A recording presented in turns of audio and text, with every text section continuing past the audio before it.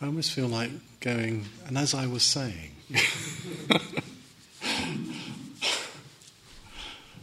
there seems to be a little gap between these talks. Okay, let me do a recap from last night, just to get you back into thinking about this material. Talking about dependent origination last night, how basically what we're terming dependent origination really describes the pattern of our experience, patterning of our experience in the samsaric world. Let me remind you again, samsara, going round in circles.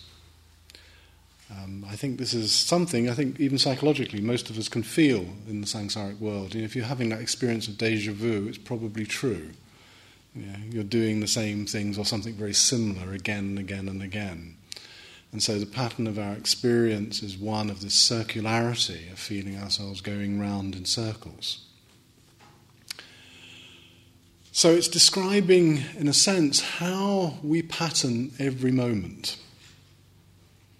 Every moment is replete with material from the past being filtered through the present and becoming our future. So, as you sit here on your cushions, you are your past, your presents and your futures, all at this moment in time. Your past is here in your present and will become your future. Now, in a way, this is what's being described in terms of dependent origination as well, because in a sense, the first two links that I spoke at quite some length about last night, in terms of ignorance and the formations which arise dependent on ignorance, in the Pali terms of vidya and sankhara. It's a pity I haven't got a board, because I'd write these up. They're much more memorable when you see them. But the ignorance and the formations that arise dependent on ignorance are in some senses the patterns that we have created in our pasts, coming through into the first thing which is then conditioned by those past experiences, which is consciousness. So the first object of consciousness for us is in fact this past material. So, ignorance. Remember, I was trying to get us to see that it really is not just deprivation of knowledge. If we conceive of it in this way, no matter how much we learn and how much we gather our books around ourselves to do with the Buddha Dharma, it actually won't make a blind bit of difference. It really is not going to make any difference. And all of this knowledge, all of this understanding is simply head knowledge. That is all it is.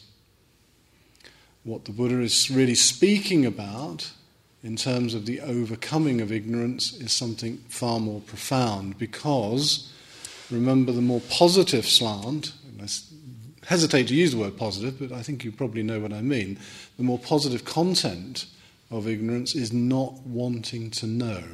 That is one of the defining characteristics of what it means to be in this state of ignorance. It's like having glasses on which have got a particular tint in them, and somebody says to you, well, the world isn't blue or pink, and you refuse to take your glasses off to see how it is. Yeah. So we are viewing it constantly through this miasma of not wanting to know. Actually, refusal to see reality even when it steps up and bites us, often.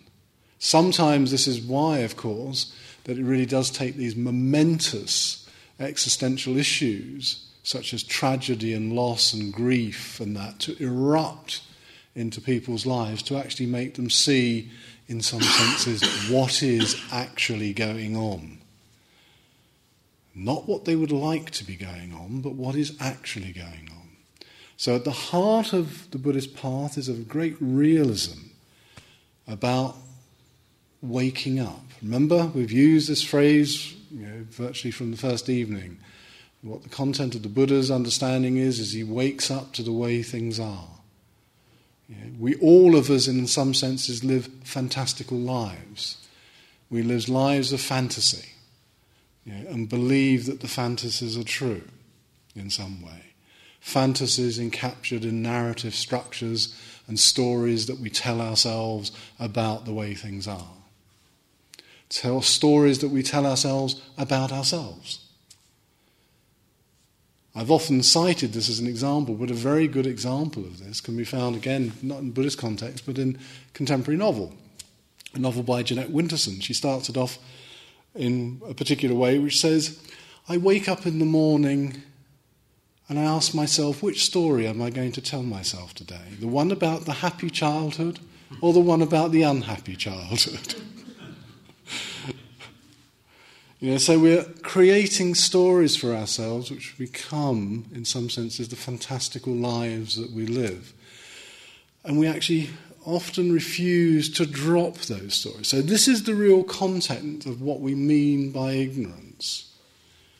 The lack of being able to drop the narratives that we dwell within.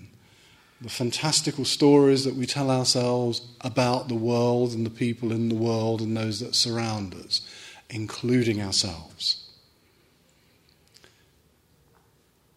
The problem is, of course, that most of these fantasies are rather unhappy. We live rather unhappy fantasy lives, not happy fantasy lives at all.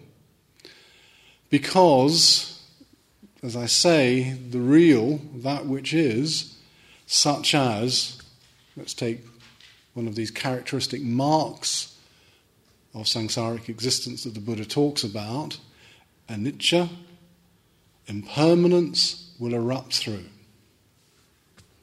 And it will probably erupt through in something like loss. Loss of a loved one, loss of a parent, loss of somebody close to you. This is when it really hits home. This is what life is. It's, as the poet Rilke says, we're in this world forever taking leave. This is our position in this world. However, when we leave these fantasy stories, these fantasy lives of thinking that there is such a thing as permanence, fixity, lack of change, then we are bound, and I really mean this in the strong sense, to suffer. We will suffer, almost inevitably because of that. This, of course, this prevalent attitude that we have, and I say prevalent because it's not completely blanket. Sometimes the real erupts into our lives and we see it and we express it. We wake up, if you like, for brief seconds. We wake up for brief seconds and then fall back to sleep again, perhaps into our fantasies, our dreams about the nature of reality. But these give rise, of course, and I'm not saying anything new, I'm just trying to put it in a slightly different way and perhaps a little bit more, user-friendly way here. It leads to, of course, habit patterns, ways of doing things, ways of thinking, ways of speaking. These set-down grooves upon which we run. These are the habits, again quoting Rilke, that moved in and didn't leave. They come in and we find it very, very difficult to relinquish habit, no matter how destructive we often find those habit patterns to be. Now, what you have to bear in mind that this is, in a sense, all that is being conditioned and will continue to condition that which comes.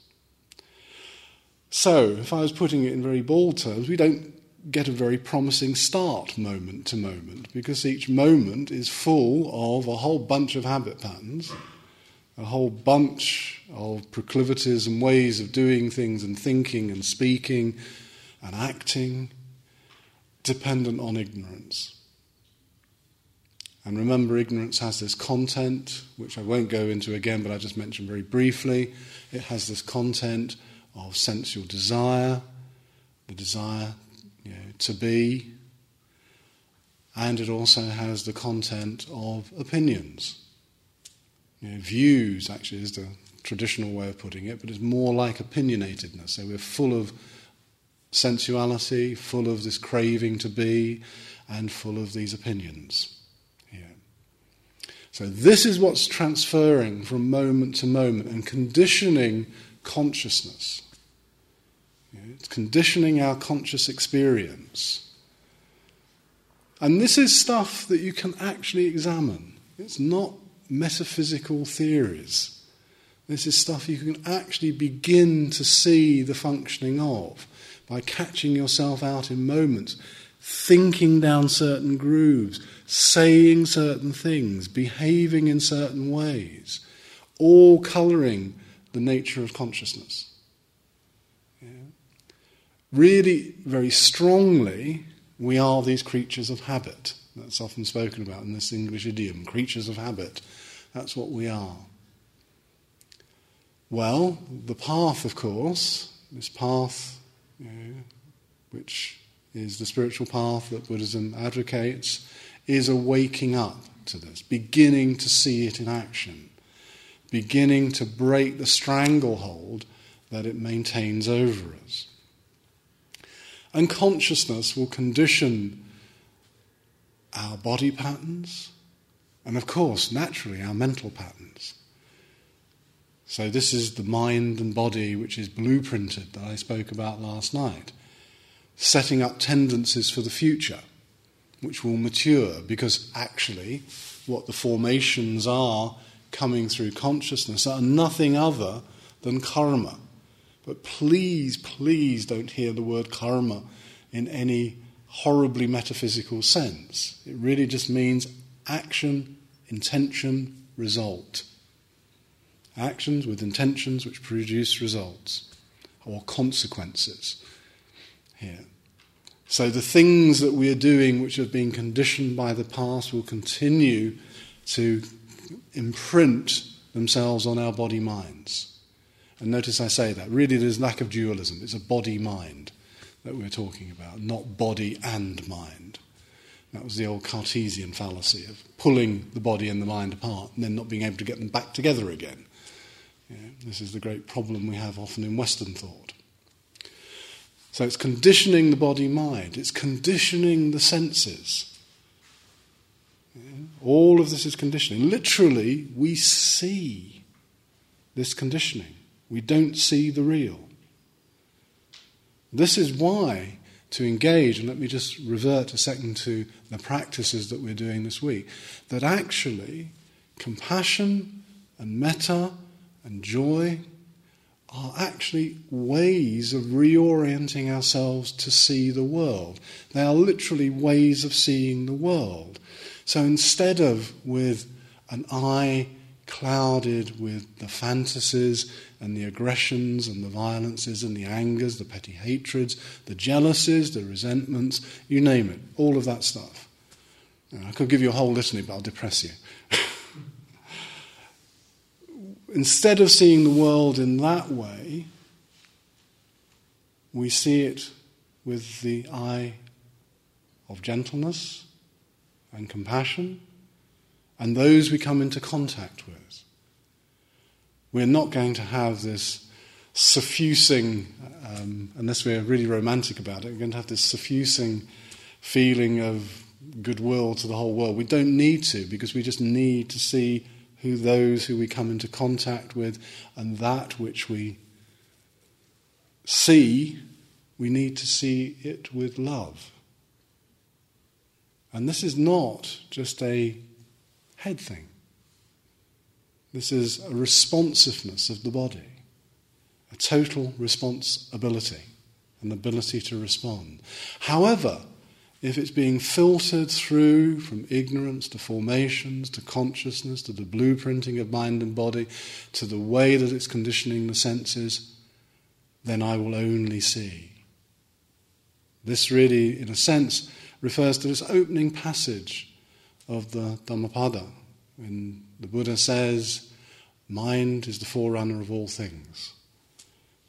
He's really implying that if that mind is conditioned in a certain way, we get what we see. It's there, presented to us, that the world is X or Y or Z, depending on what mind we bring to our perception.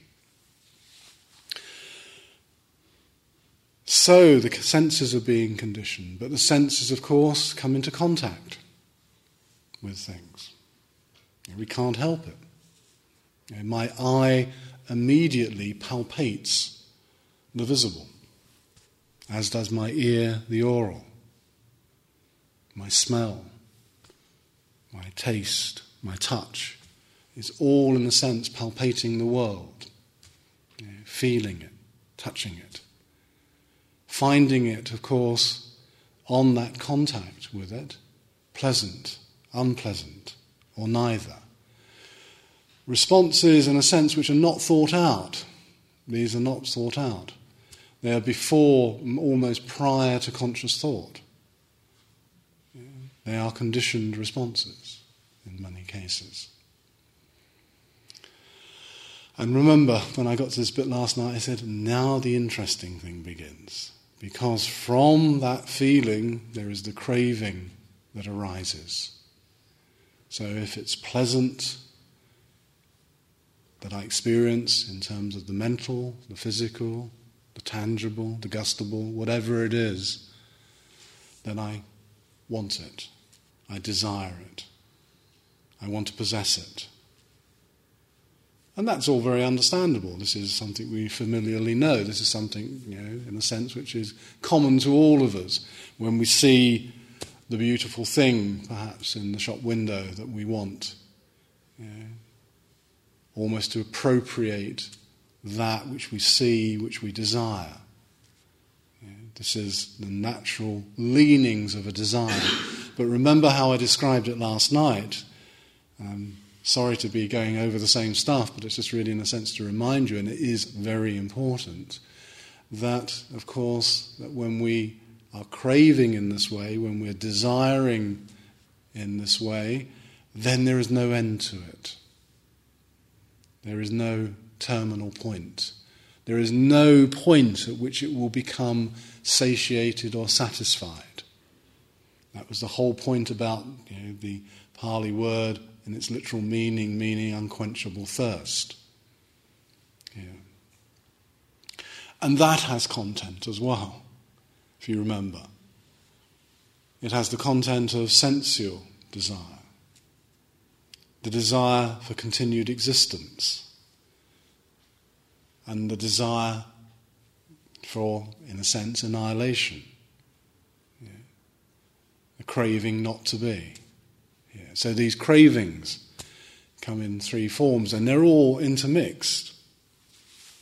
Say, for example, let's just take one example, the craving for sensual things, like be the craving for something such as drink, drugs, whatever it might be. But that might be mixed up, of course, with the desire not to be, because of all of the responsibility that comes with being that we have. Now, I give you an extreme example, but exactly the same can be done in any sensual experience. It can be just simply a manifestation of that desire not to be, for however brief a period that might be. For however brief a period. Because it might be just for saturating yourself in music and sound. It might be saturating yourself in a cinema film. Now, there's nothing wrong with these things, but they become, of course, manifestations of our cravings. And we search for them again and again and again and again. So, the other side of craving, of course, is often also the craving to avoid. We want to avoid so many things in our lives. We don't want them to be in our lives whatsoever. We move away from them as quickly as possible. The difficult, the hard, that's often one of the things that we avoid. That which is going to cause us some kind of stress. We move away from this. But of course, as you're well aware, if you just reflect on it, albeit briefly, as you're well aware, of course, we can't avoid these things. Not completely. We can try, we can have strategies in order to try and avoid and to try and maximize and gain what we want. But of course, they're almost inevitably doomed to a kind of failure, because we cannot do that. We cannot have that ultimate overall control that we wish. Now, that's the kind of recap. Where we get to, of course, from this moment, from the moment of craving, and this is really a complex, is then attachment, grasping after that which we have craved. The term has the connotations of holding on, the clenched fist, gripped round something in the original language. But it also means, and I did mention this very briefly the other night, a couple of nights back, it has the connotation of fueling the flames of greed, aversion, and delusion. The word originally meant, in its context, in the context it was originally used, and the word I'm referring to here is upadana. It's a very simple word. Upadana referred in the Buddha's time to the rituals that the Brahmin priests used to engage in. And for a Brahmin priest to engage in upadana was literally to put wood on a sacrificial fire, because Brahmanism was a very sacrificial religion at this period. So it was literally fueling your fire, and that was upadana. The Buddha turns it around and makes it attachment, which then fuels the fires of greed, aversion, and delusion. So he's cleverly manipulating the language of his period to actually, show us something else. Now, this attachment is the stickiness. This is the stuckness that we often feel, the entrapment that is often here, present in our ordinary lives that we experience. Quite a number of ways are used to describe it. Occasionally you find the use of what's called a monkey trap, the way of trapping monkeys. And there's two versions that are usually given. One is putting tar down in the jungle. And what the monkey does is it comes along and it puts its foot in the tar. And it tries to retract it, and of course finds it cannot do so. It's stuck. So what does it do? It puts in its paw to try and remove its foot. And now it's got two limbs stuck. So it then puts in its other foot to try and pull out its paw and its other foot. And it's got three limbs stuck. And then it finally puts in its final paw to try and pull everything out. Eventually it gets its head stuck as well, trying to pull itself out. This is the very nature of our entrapment, being stuck in this way. It's suggested, the Buddha suggests, that the real way the monkey should get out initially is to hold on to something firm and solid, to pull itself out, such as a branch. And the branch represents the Dharma. It represents the teaching, which will help to pull you out of this entrapment, the stickiness. The other one, which I think is even more, as an example, is even more indicative, I think, of a state that we find ourselves in, is that they bury something like a bowl, something probably like this, but with a long, thin neck, and they put some fruit in the bottom of it, and it's a long, as I say, it's a long, thin neck, just big enough for the monkey to get its hand into. And what it does is it puts its hand in and grabs the piece of fruit or whatever is at the bottom, and now it's trapped. To get away, all it has to do is let go and retract its hand. But it doesn't do that. I think this is wonderfully indicative of what happens to us. There we are, stuck by holding on to the things that we don't really need at all. So we're entrapped often by our own possessions, by our attachments, in other words. We're entrapped by them. It's almost, I think, an accident of languages, and particularly the English language, that language kind of is polar, in the sense that often we think of attachment, Therefore, what does the Buddhist position have to be as regards that? Because we have synonyms and antonyms. You know, words that mean the same and words that mean something different. Well, the obvious answer to that is, of course, if Buddhists are not attached and speaking against attachment, then they must be detached.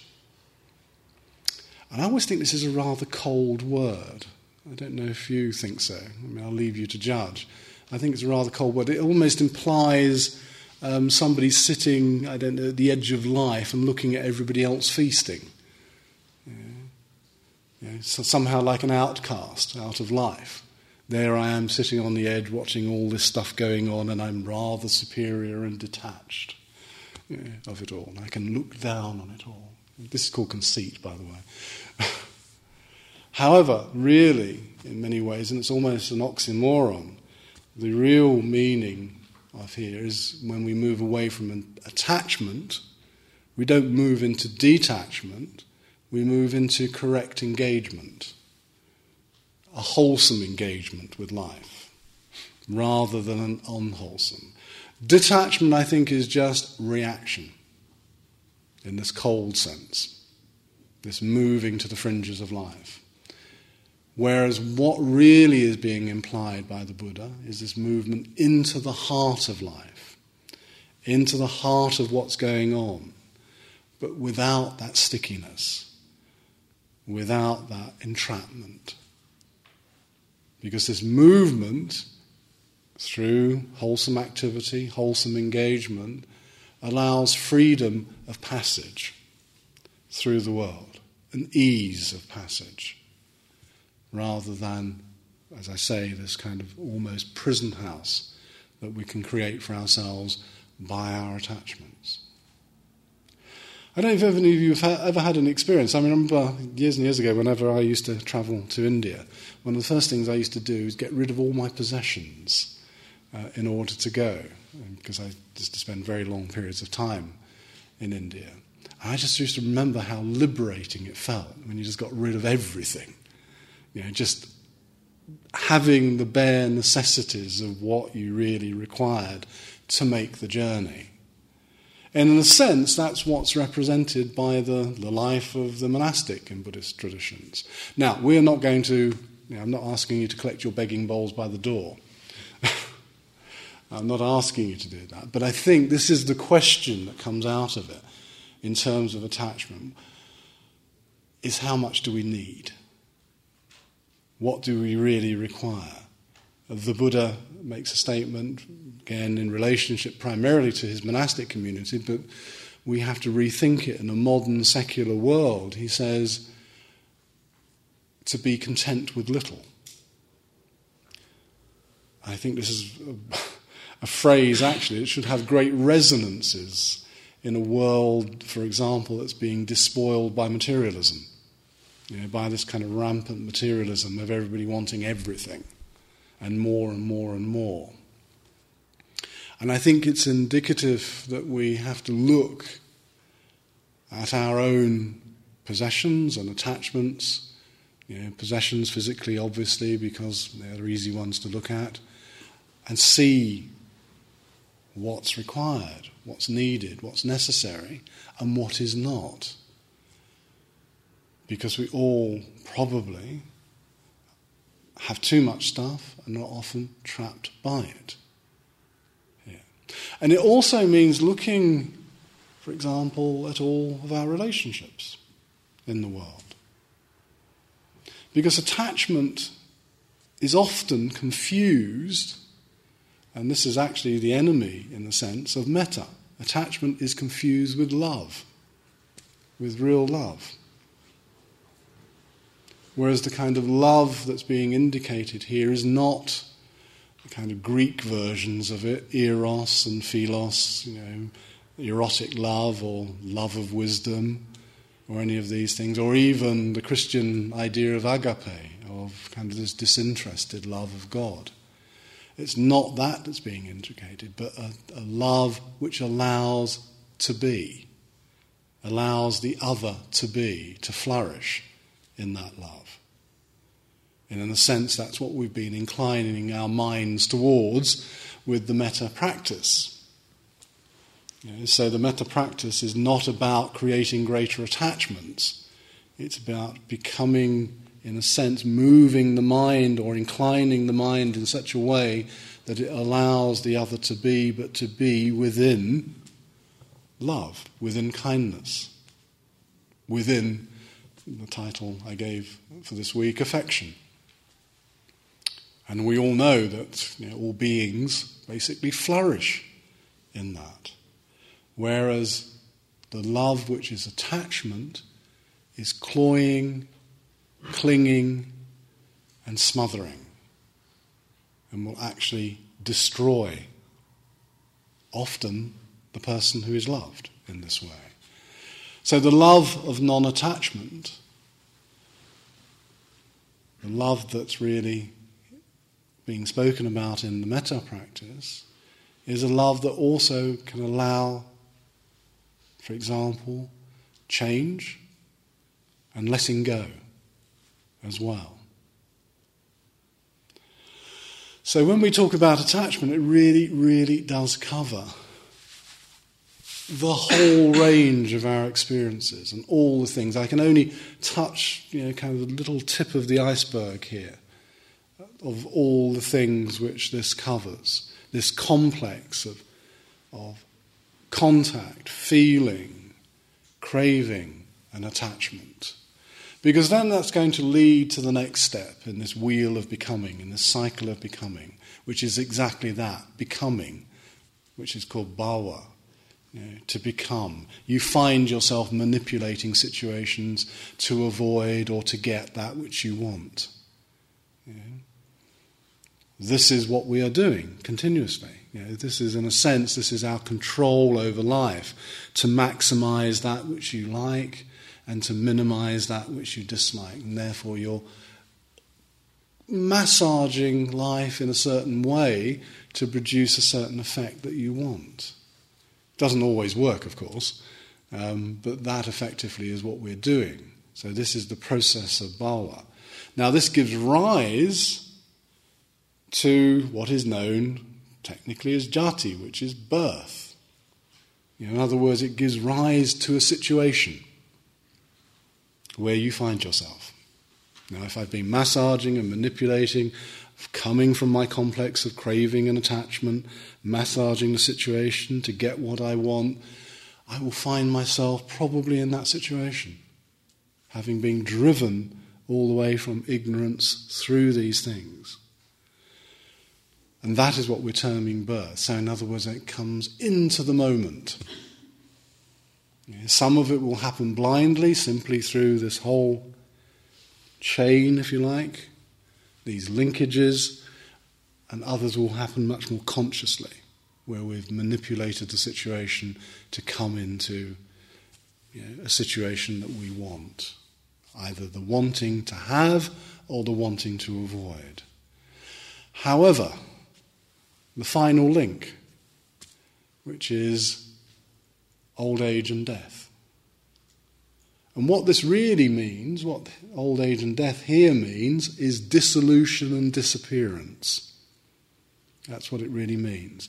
Any situation you find yourself, even if it's the favoured situation that you've worked and struggled so hard to achieve, will decline and eventually disappear.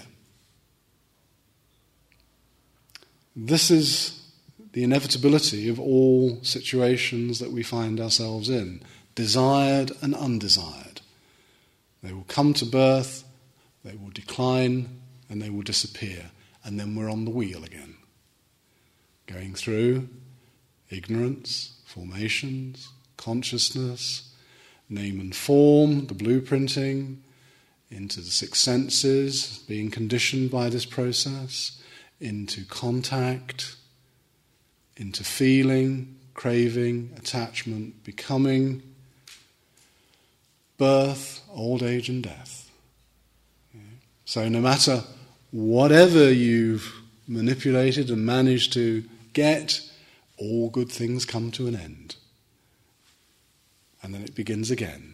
Now, this is a very linear way of presenting it, unfortunately, the way I've had to do it, to present this basic idea of what's going on in the way that we pattern situations. This is going on moment to moment, very, very quickly, that we're doing. However, we have inroads into it. We can see the process if we are attentive enough. So, for example, we can see the process of attachment. We can see, actually, how feeling will give rise to craving for, craving to avoid with its contents, to the attachment, and possibly even into the process of becoming that arises out of those things, out of those links. So we've got, this is not, as I say, a theory. It's something that the Buddha believes is a very, very practical teaching. However, he does say it's not easy. So if you've been struggling a bit, don't worry. At the beginning of the sutta in which the Buddha expounds this in great length, at the beginning of the sutta when he says this, Ananda, who's the Buddha's disciple and his attendant, says to the Buddha one day, he says, I've got this dependent origination. I've got it. And the Buddha says to him something like, Ananda, think again. And actually, it's very interesting because the figure of Ananda as being the Buddha's attendant and disciple is really everybody. He's the fall guy. He's everybody. He's you and I. We think we get it. And really, in a sense, he probably has, because what's being indicated by this, he's got it intellectually, but he hasn't seen it. The Buddha actually says, this teaching is profound. And when the Buddha says that, it just means it's really difficult. That's what he's saying by this. So this process is going on, but we do have access to it. We can get into this whole way of seeing the way that we're patterning each moment. Now, the reason for this is, of course, if we can break this chain of becoming, then freedom can come in. In a way, this is a determining chain. This is creating the situations that we find ourselves within, moment to moment to moment. And if you really want to put it in very, very simple terms, and this is really about as simple as I can put it, each moment is patterned with our stuff that we bring into each moment. So there's never, for example, a moment where we don't bring our histories with us. And we all have our individual histories, our ways of coping with life, our patterns or strategies of coping with life. Now, some of those might have been very appropriate when they were adopted originally, but of course they've now become sedimented habit patterns which actually end up being not useful, positively destructive, deleterious to our ways of being. So in examining this process, starting perhaps just to see this link between feeling and craving, just to see that minimal link, because you'll have a desirable, pleasant thought about something you want to do. What does it lead to? Action, the craving to get. Then to the attachment to it. And this is all feeding back into formations, which is then going to further affect the future. As you know, once something is done, it's easy to keep on doing it. Much harder to stop doing something than to keep on doing it. So, in, for example, resisting the automatic compulsion that arises, and I might add that this is not even particularly comfortable, that you have the Vedana, the feeling and you have the craving, but you don't act on the craving. Now that can be painful. Yeah? You can think of it in terms of addictions. Of course, the addict has to have whatever they want. Well, since, as I posed to you last night, we are all addicts in some way or another, then when we stop ourselves from immediately moving into gratification in terms of the craving, and that can be to avoid as well as to have here, then we're going to experience discomfort. And I'm saying that because that automatically follows with this. There is going to be discomfort, but it's experiencing the discomfort, seeing it, gradually again setting up a more wholesome pattern, a more wholesome way of dealing with things.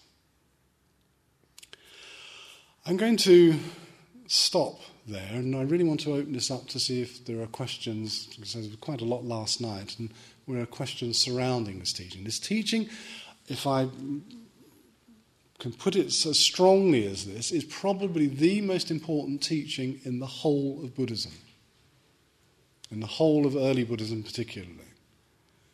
It's the teaching which is the foundation for something else which many of you will know about or even heard about, something called the teaching of emptiness, which is there, which is a very simple teaching really. It's just saying that if anything is dependently originated, particularly all the stuff we experience, and everything is dependently originated, the version I've given you particularly relates to the human mind, the human condition, but everything depends on causes and conditions, then everything must be empty of intrinsic existence.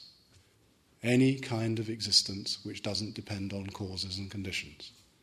And that is all the teaching of emptiness is. People make a great fuss about it usually, but it's very, very simple.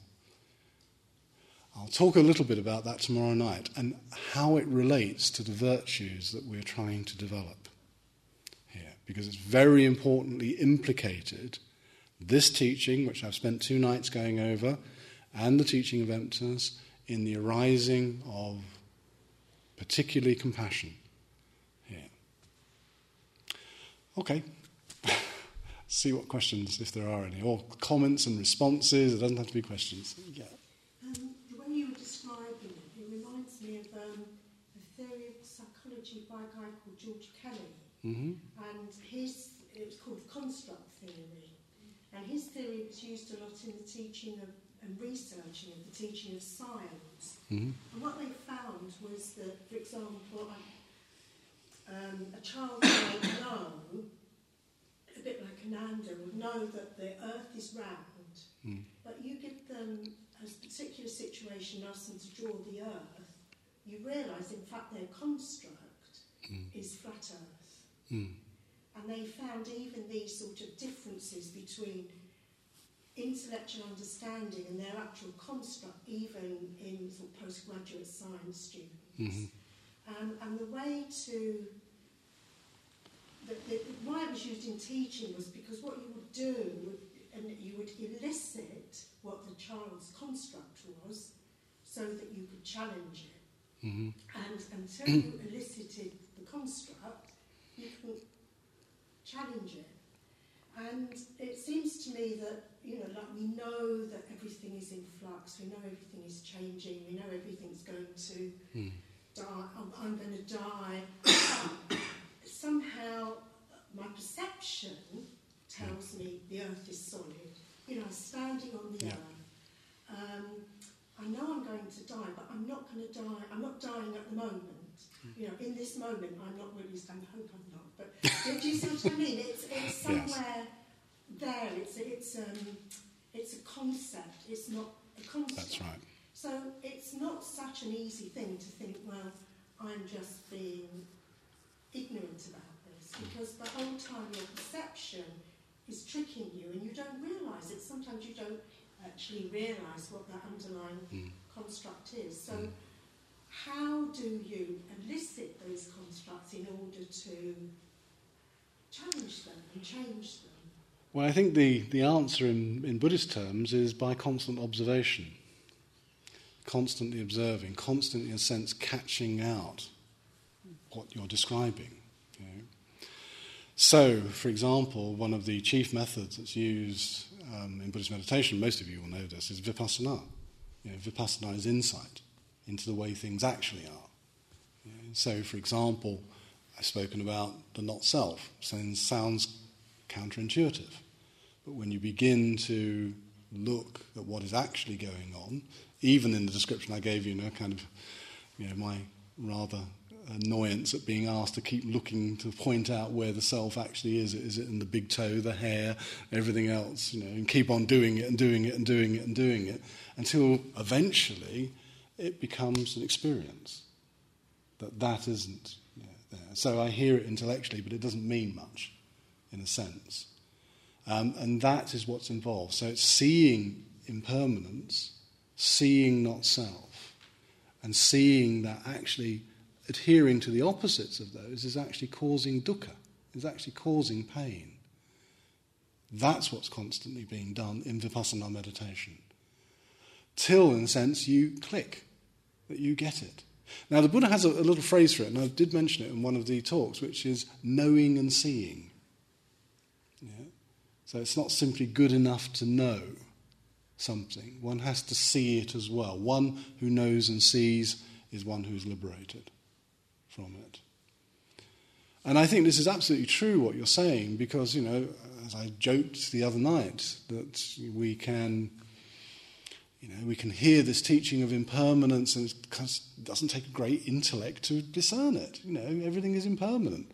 We might doubt certain things, but the majority of what we look around at, we see as being impermanent. And we can take it on board. We might even take it on board as a belief, because that's the way we operate a lot of the time. However, emotionally we don't take it on board at all. In fact, we don't take it on board in the minor things, let alone the major things, such as death that you mentioned. This is why we get upset when our pen breaks. This is why we get upset when the car doesn't start. These things are impermanent. Yet, do we actually get it that they're impermanent? No, we don't. So yes, we hear it, and as you're rightly saying, using this other theory, we hear it and we hear it and we hear it, but we don't take it on board in any what I call embodied understanding of it. And I really mean that, because it's a kind of embodied, suffused through the body understanding of it, not just an intellectual head thing here.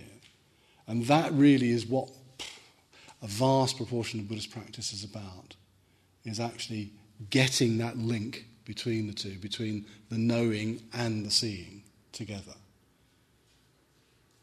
It's almost, again, I know I've mentioned it quite a lot, but it's almost like, how somebody overcomes an addiction is actually they begin to see, not just know. Because they, as I described, they can know all of the problems with addictive tendencies, all of what's going to occur out of it, but still not change and still be addicted in this way.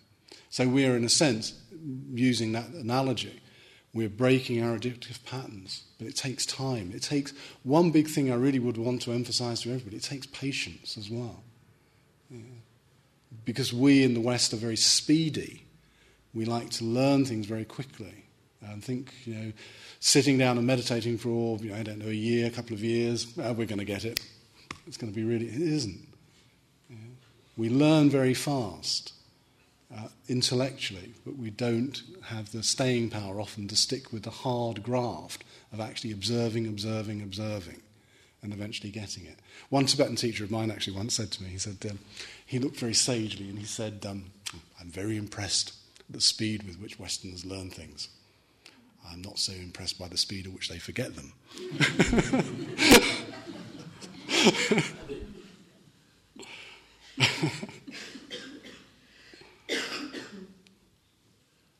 Are there any other? Yeah. I kind of get the links of the dependent origination from Nama movement up to becoming and birth, but I've got a couple of questions about the rest of it. Yeah. And the first one is ignorance and sankharas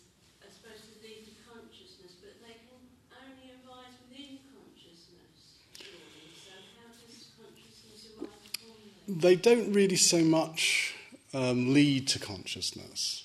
I think that's a kind of mistaken idea, really. What they're doing is that consciousness arises dependent on this other stuff being there. So if you want a really kind of simple explanation of that, it's really saying, well, what is our first conscious object mainly of? It's mainly of our sankharas, our patterns that we've set down, which are being fed by ignorance here. Yes, they co-arise. That's exactly right. So it's not, in other words, if you had arrows pointing, it's not just pointing one way, it's pointing the other way as well. So they're codependent.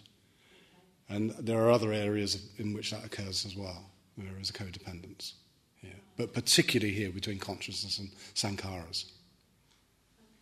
Okay, so it's not quite a wheel, because my next question is, why does it start again after death? Why is it a wheel and not a chain? Well, it depends. I mean, I was trying to give the explanation really of not so much starting again after death, but start with the sense of, not death per se, but I'm talking about dissolution, that any moment that has been constructed from this, from this cycle, this chain, or whatever you want to call it, is going to dissolve. And then the next pattern will be of a similar nature. It's kind of applicable within sort of each moment, but also within the whole cycle of rebirth. Well, traditionally, that's the way it's often seen. For example, in the traditional interpretation, not one I particularly agree with, I must admit, but within the traditional interpretation, for example, the first two links are seen as past life. The next load of links, the next 8 links, are seen as present life, and the last 2 as future. Yeah. So that's the way it's traditionally conceived of. And for reasons which I won't go into, I think it's misconceived in that way, because the teaching really seems to me to apply primarily to what's going on now. And I agree with you. It's really for teaching purposes that you draw a circle. There is a way, and in fact, Christina Feldman does it often. It's a very good way of doing it. She lays all of the names out in a big circle, and she's done that with you, and steps between them and shows how actually it's not circular at all. It's actually, kind of lots of crisscrossing and zigzagging across and everything else, which is a very good way of describing, because that's exactly what's going on with it. It's not this just simply circular. If anything, it's a description of time as much as anything else, and the way time is patterned. And I'll put this rather strangely, it's kind of loopy. So we've got loopy time here. And it's certainly not really even a pattern of causality. It's a pattern of dependence, of dependencies. That's occurring there. Yeah. I'm just thinking, when we're born, does all of this kind of stuff happen as we're growing up from birth, and then at some point we kind of get into this chain, and then it's as if we have to unlearn it. What you're saying is we have to unlearn it to get back to seeing the way things really are. Yeah, in a way we do have to. In the kind of traditional way this is presented, it's a lot easier to see in some senses, because it just says, okay, the first 2 links, that's what you're born with. It's not a very promising start, is it? Ignorance and a whole bunch of formations. That's what you're born with, and therefore the rest of our life patterns out in this particular way, and therefore what I'm trying to do is get back to break down the formations and really the ignorance which is underlying those formations. Now, in a way, that's not too far-fetched even for this life, because that's exactly what we're doing. Where it comes from, let's forget. The fact is we don't know. We don't seem to respond to reality as it is, and that is our primary concern. So therefore, we're, in a sense, really trying to untangle the knot that, in a sense, this represents. This continual patterning in this way of each moment, each situation. And as I said, I put it very brutally in saying that just each moment is patterned with all our stuff that we bring into it. That's what's going on. So it's really, in a sense, deconstructing all of that stuff which we're continually bringing to experience, to get back to the fundamental ignorance which is driving the whole thing. And that's the more difficult bit. The point of entry, the point of starting to unravel it, is that complex I talked about of contact, feeling, craving and attachment. That's really where we can observe it very strongly, because in many senses the ignorance which is underlying and fueling the whole process is not so accessible to conscious thought at this moment in time, and still you start to, in a sense, unravel the knot. So in a way you are right, it's kind of unlearning the conditioned responses that we have. So someone that's awakened, would you describe them as having broken the chain? Yes. And so every moment by moment they're no longer kind of subject to that. That's exactly right. That's exactly the way it's usually described. The wheel of becoming, the chain of becoming as described in these 12 licks simply does not apply to somebody who's woken up. In other words, they're genuinely responsive to each moment as it arises, not to bringing, if you like, history into each moment. So for some people it may be that some of the time they're subjected to it and some of the time they're not. Or is it the case that you kind of once you've broken the chain, then it's kind of a completely transformed. It's completely once you've broken the chain completely, once you've got into the content of ignorance and in some sense eradicated that, then there cannot be. It has no base, no starting point. It has no starting point, that's right. There's nothing that can fuel the process. You see, what's going on for us in ordinary samsaric experience is because we're getting this fueling process coming through, it's reinforcing the fuel. It's adding to it. Certainly not diminishing it in any way. This tied up with the self, the sort of illusory self that we build it every day, every time we run through this process, we sort of consolidate it. Yeah, it's constantly reaffirming it. Constantly reaffirming. And that's why it's so difficult to unravel it, because there's this constant affirmation that's going on that this is the way it is. Now, I don't wish to depress everybody, but there is ways of getting into it, and Vipassana meditation is one way of getting into it. I actually personally believe that metta practice is another way of getting into it and starting to break the chains of conditionality, because it's inclining the mind in a very, very particular way, which is helping to deconstruct the processes which are fueling the cycle. But it's a bigger story. I'd need a lot more time to describe it. Yeah, Rachel. Could you describe, was it between feeling and craving as an opportunity to sort of jump off? Yeah, it is. You said, so there's the feeling and then you either go for it or you try and avoid it. Mm-hmm. And if you don't do either, then you said that was quite painful. That can be quite painful, as I'm sure anybody who's attempted to break a habit finds out. But then what happens? Well, let me take you back a second. I mean, that's one way of dealing with it, is actually to deal with it in terms of the craving. Another is to just dwell with the sensation that is feeling. And that's, again, predominantly the one that's suggested in the tradition. So you can't help, it's really saying, feeling what you feel. If I put my hand in a fire, I will feel it as unpleasant, if I'm not wired up as a masochist or something. If I put my hand on something nice and soft and silky, in general, I'm going to experience it as pleasant. And there's no real, in a sense, volition behind that. That's just the way, in some senses, it's the phenomena is presenting itself to me at this stage. What I can do something about, though, is, for example, if it's pleasant, wanting to grasp after it. If it's unpleasant, wanting to reject it, push it away. That's something that we can and do have volition over. And that is one other way of breaking the chain. In other words, stop, and it's really quite close to what I've been speaking about this week so far, which is breaking the chain of reactivity. You know? So actually, if you think about it, a lot of what we do, I don't say all, but a lot of what we do is simply that reactive pattern. Something presents itself to us, and I'm like Pavlov's dogs, I want it. I'm salivating for it. If it's something unpleasant, I'm trying to avoid it. And if something pleasant presents itself, I want it again. And so we're pushed and pulled with just that pattern of reactivity. And that really is based on sensation.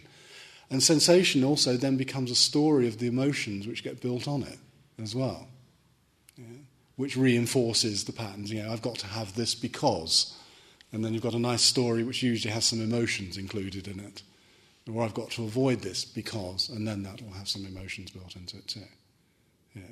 So I don't know if that helped you in that in respect. Was that the monkey trap bit?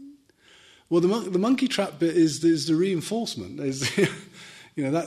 That's how we end up. Because in fact, out of these patterns of wanting and avoiding, I'm trapped. And literally, physically, we can be, obviously, as I was trying to describe, be trapped by our possessions. Trapped by our attachments to other, and I don't mean this in terms of real relationship, because what I'm really trying to put across to you, where there is attachment, there's no real relationship, because it doesn't allow the other to be, because it's cloying and suffocating. There can only really be relationship when there is two senses of respect in this. So, we need to look at all dimensions of life, because otherwise we are in the monkey trap. We are just simply trapped by holding on to something we can let go of and feel that freedom. John, can I ask something that kind of relates to that? Because, traditionally it's said to be feeling and craving in that gap, but it seems to me that quite a lot of the time we have to practice one step on, which is the craving has already arisen, but we can not act on it, and it seems there's a gap there, which maybe is where we practice, and it's one step on to actually be able to feel the feeling and not even enter the craving. It almost seems to me more of a continuum than a kind of boom, boom, boom. Yes, and it's also happening extremely quickly as well. Generally we'll find ourselves in the act of craving. Yes. Yeah. And that's what I was suggesting in the first way that I really put it forward, which is the uncomfortableness of having the craving and not acting on it. Not grasping, Yeah. There's some choice there. That's right. Yeah, we still have that. That's kind of almost a default option. Yeah. Now, I think what, as you well know, what Vipassana does is it opens up the possibility then of having the feeling without the craving. It slows it all down. Yeah. It moves them apart. Yeah, it elongates it, so you begin to see gaps where you didn't see any gaps before in the process. I think sometimes it's even further on than that, actually. We don't even just see the craving. We're ending up in the attachment. Yeah. We're holding on to something. And I mean that holding on to avoidance and holding on to what we want as well.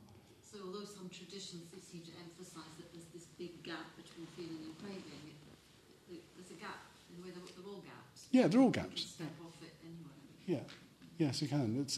There's a lot, but these are the most obvious ones. And these are, this area that we're talking about, of this complex, as I'm trying to put it across to you, is the one which is readily observable. This is the stuff that's going on, moment by moment. Probably even as you're sitting there. I should think definitely as you're sitting there, actually. I'm craving for him to shut up.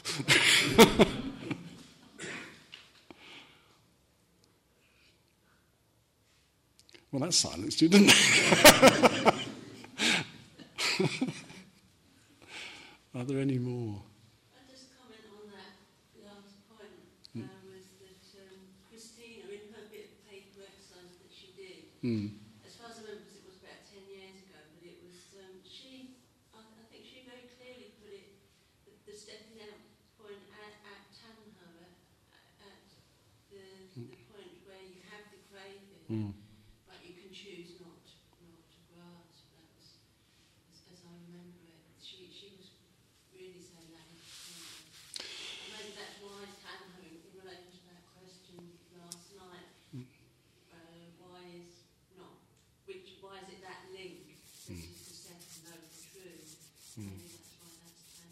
Yeah, it's the most readily observable. That's the reason why. It's the most obvious one that's going to be there for us, because we're craving beings at this moment in time.